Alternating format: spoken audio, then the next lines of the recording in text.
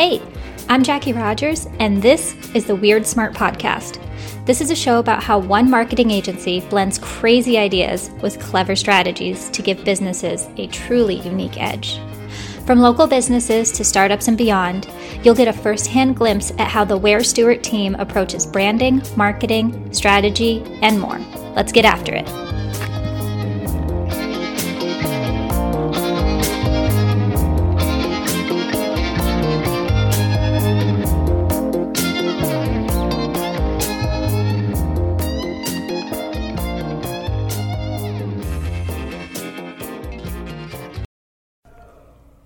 Hey everyone, welcome back to the Weird Smart Podcast. I'm your host, Jackie Rogers, and I'm the social media strategist here at Ware Stewart. With me today is Alex and Daniel. They are the founders, the co-creatives, the co-masterminds, the collaborators. I like how I did that. I'm the Ware. I'm the Stewart. Most excellent. So today's episode is about what's in a brand name. And I feel like you guys are most excellent when it comes to brand. You guys have a really strong presence in the community. I wanted to get your take on what it takes to, make a brand name something really, really good.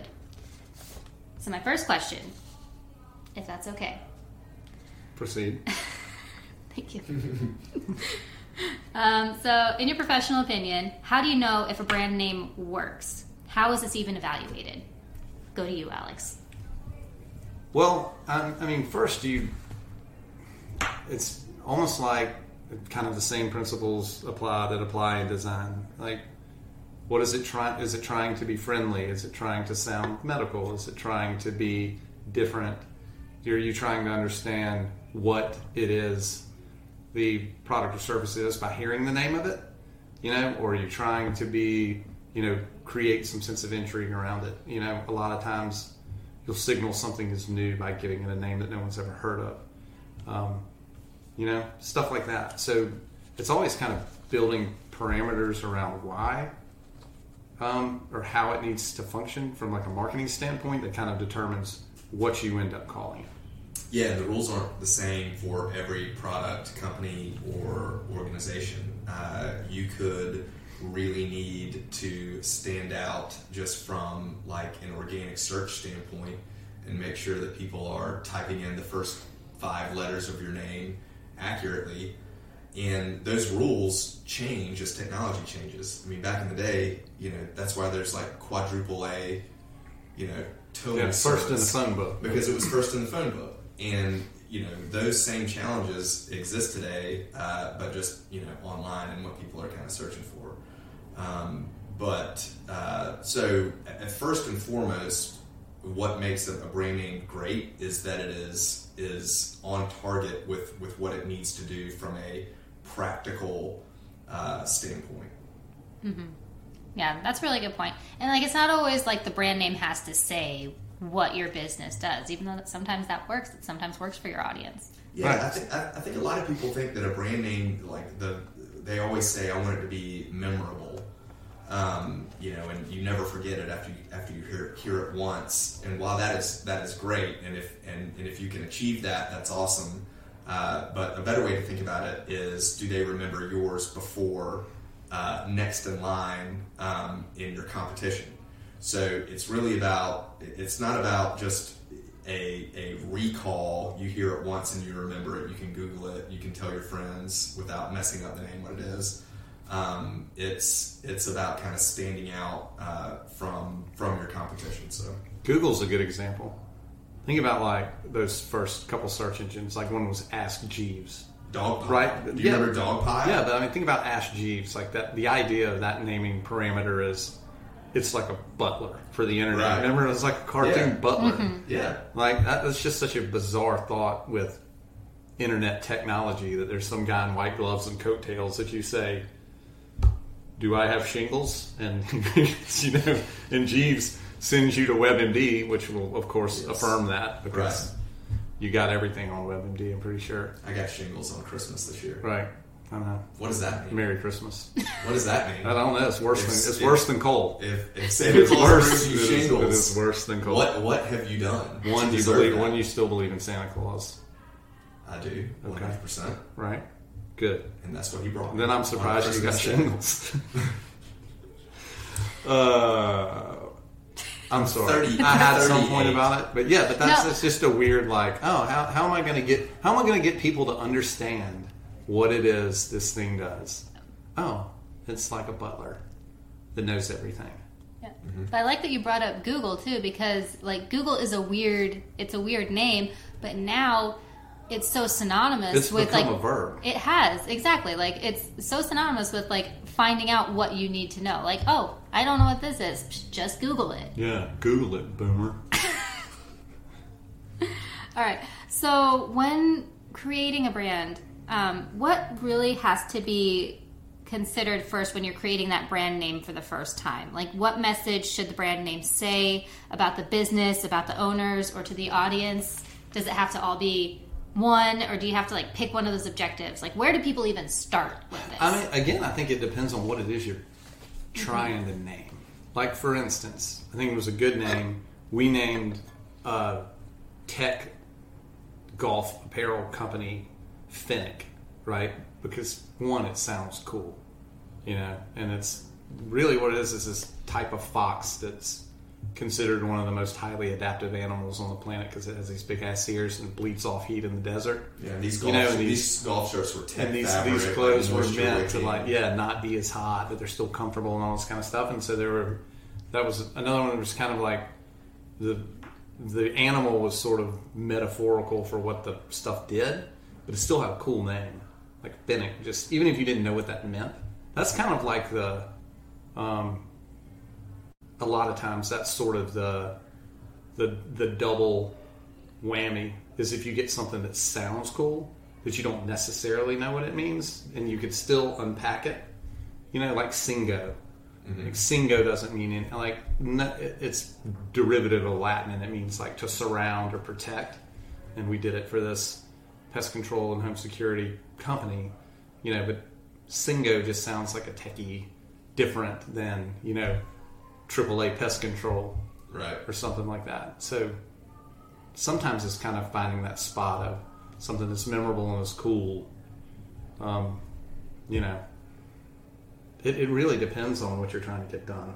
Yeah. And once you land on something that you love, you have to put it through the Eliminator challenge of running it past the trademark attorney for an initial search, finding the URL and making sure that that's correct. And then just a variety of no one wants things. .net. No. You know what I mean? No. It's true. That's a really good segue into my next question. I'm actually going to hit it to Daniel after. I don't know if everybody knows this. They just drank beer at the same time. I just want to throw that out there. Synergy. All right, so Daniel, what is the biggest challenge you see with businesses, both large and small, when it comes to creating a memorable brand name for themselves?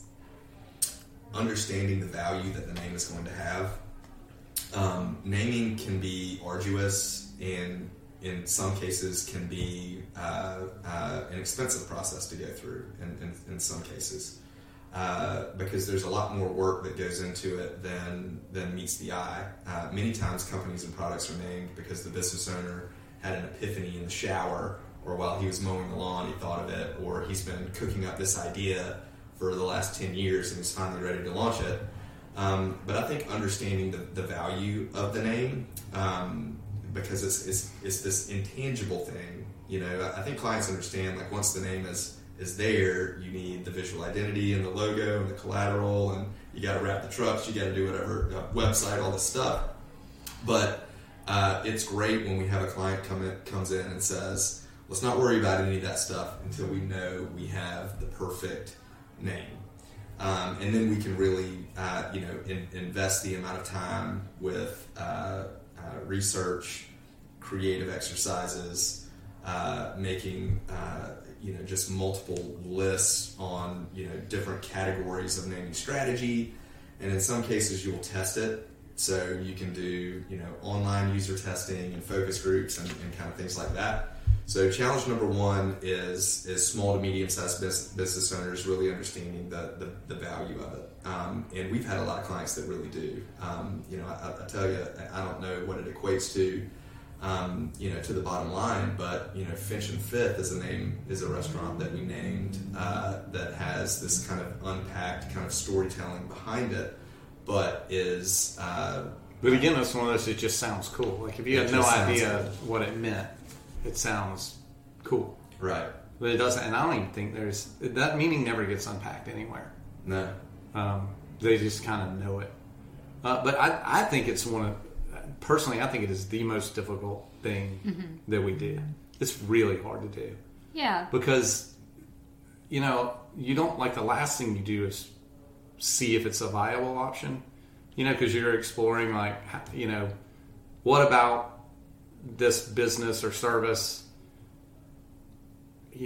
is different or totally, should it be some made-up kind of word, or should it be something, or is cool, or is it and, or is it two different things? And then you figure something out that you're like, oh my God, that's it. Taken. And it's taken. Yeah. And like, there's so many things and there's so many industries where just everything, you can just start typing random shit in and it is taken. Oh yeah. All taken. And so it's really hard to find something that's unique and that will resonate. And it's just kind of a tonal thing. Like, you get these things where you get a good name. I think Finch and Fifth is a great example. That, like, if you go to that place and you check it out, the brand, of course, is cool. It feels like it's completely natural, and there's no disconnect between the audience you're trying to attract to something like that and the name, where they go, oh, that makes sense. I tell you, because a bad name is terrible. When you just like, a bad name. Like, I'm not going to put any bad names. I'm not going to put any bad names out there. Mm-hmm. But just where you see something, you're like, it's called what? That's corny. And you're like, yeah, I don't even want to. That's corny. Yeah, I don't even want to, like, engage that grosses me anything that stupid. Like, that sounds basic. Right. I'll tell you another. Glue Baby, for instance. Yes. I don't know. Well, now I'm going to have to launch something called Glue Baby and get a yacht and put it in your face. That's fine. It'll still be a shitty name. This is kind of nuanced to that question. What's difficult about naming? If you are naming a new product, new service, new company, that can be a challenge. But there's a whole other set of challenges if you are renaming something. So if you have to rename a company, rebrand a product, you have not only an audience that knew the previous name, but you've got the business owners and the stakeholders who may love the previous name, but they have to change for some kind of business reason. So when you present the new naming options to the client, they have to figure out how they disassociate their love and equity in what it always was and look at this brand new thing that's a word they've never heard of in some cases and say, I can love this not only as much, but maybe more than what we have been for the last 40 years. Yes. And then again, depending on their goals, it's like, are you trying to bring some equity of the old one forward? Or are you trying to signal to everybody that you're really changing something significant about how you're doing business, or that you are different from other people? So that, like, that's a whole nother path that you go down when you say, we are departing from, AAA. I can tell you this. Whatever. And there's never been a case where somebody's like, y'all just name it whatever you want. We don't care. Well, it's such a journey for, like, any business owner. Like, even from the entrepreneurial space where I was a lot, I would see people, like, flip-flop their names because they're continuously refining themselves and their audience. But then that's kind of dangerous, right? Because then people don't really recognize you at any point. There's also, like, in naming stuff and building a brand around a name, there's, like, is the name checking the boxes that it needs to check? And then can we make it more X, Y, or Z and how we're applying it across the board, or how we're putting it out there?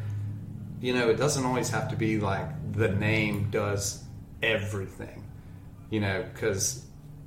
or describe what it does, So for someone who's, like, not even loving their brand name anymore, what do you think are, I'm going off script here, what are, like, some of the steps that they have to go through to realize, like, oh shit, I might actually need help with this new like brand name thing? Like, how do they get from the point realizing like I'm not really loving this anymore to actually getting help and getting something new out there?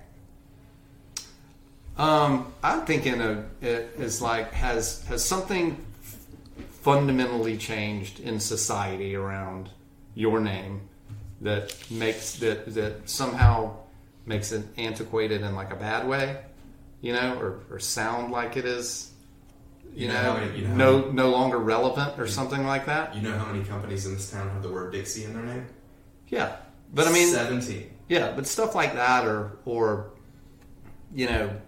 things that if your audience has shifted in a major way, and you don't feel like the name of the brand is somehow no longer relevant to them, or they don't care about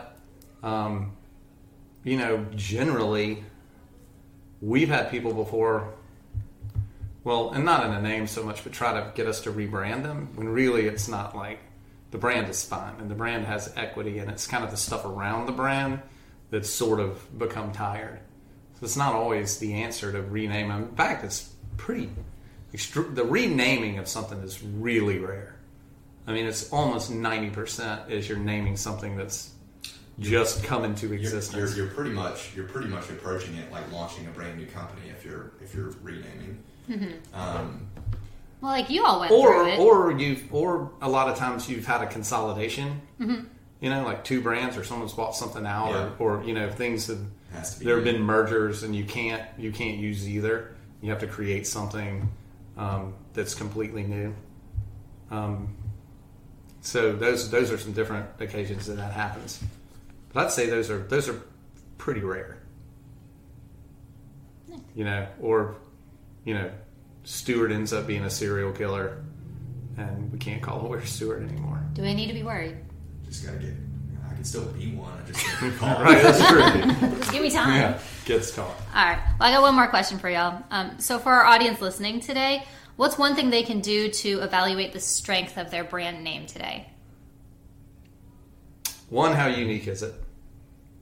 Just in general, in searching it or something. If you have, back in the day, if you were called AAA, God, that's such an old reference that we keep going to. I know, but like I know, but yeah. Or you're called Pinnacle something, right? Or just that means the top. Yeah, that means the top, or something like that. And there's just all manner of things that kind of have the same idea. That's a very old idea of just naming something after the peak of something. Sure. So a lot of that stuff gets overused. So I'd say number one is it unique? I'll tell you a weird question to ask yourself is if your company has developed not on purpose, but has developed some kind of shortened nickname that people call it. Mm-hmm. And sometimes that's a good thing, and sometimes that's not so good.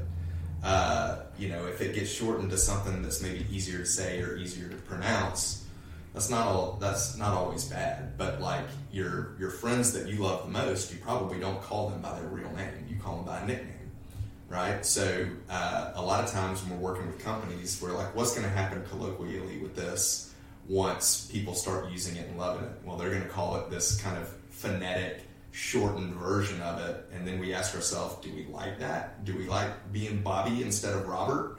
And it's like, yeah, everybody loves a Bobby. Bobby's great. Or people say, no, this guy named Bobby used to whip my ass on the playground all the time. I don't like Bobby. Yeah. Well, it's kind of like any brand, especially when you start and you have to have the descriptor of what it is, and then people just drop it, call it. Right. The first thing. Right. I don't know if Nike was ever called Nike Sporting Goods. Or Nike Solutions. Yeah, or something like that. But that was I think the first thing I ever named was Toast. Yeah. Which was a liquor store. But thought Toast was good because the toast implies a celebration, and it's beer and wine and liquor and all that stuff you toast with. I kind of like it because I don't think of a toast as the first thing. I think of a piece of toast. That do you? Yeah, it's like the thing that you eat after a hangover. Yeah. Correct.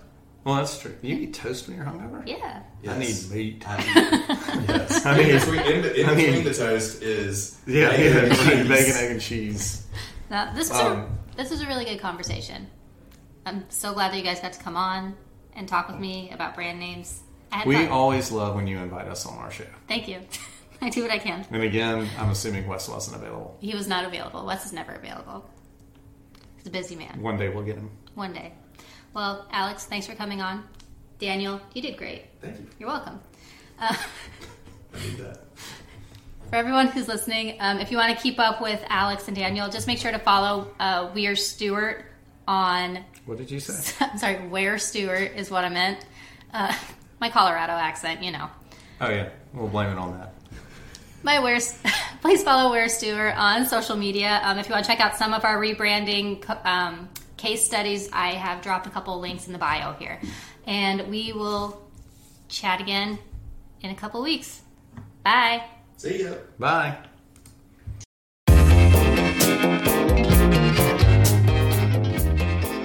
Thanks so much for listening to today's episode of the Weird Smart Podcast. Make sure to subscribe to our channel for the latest episodes and offerings, and follow all that's happening at Ware Stewart. See you next time.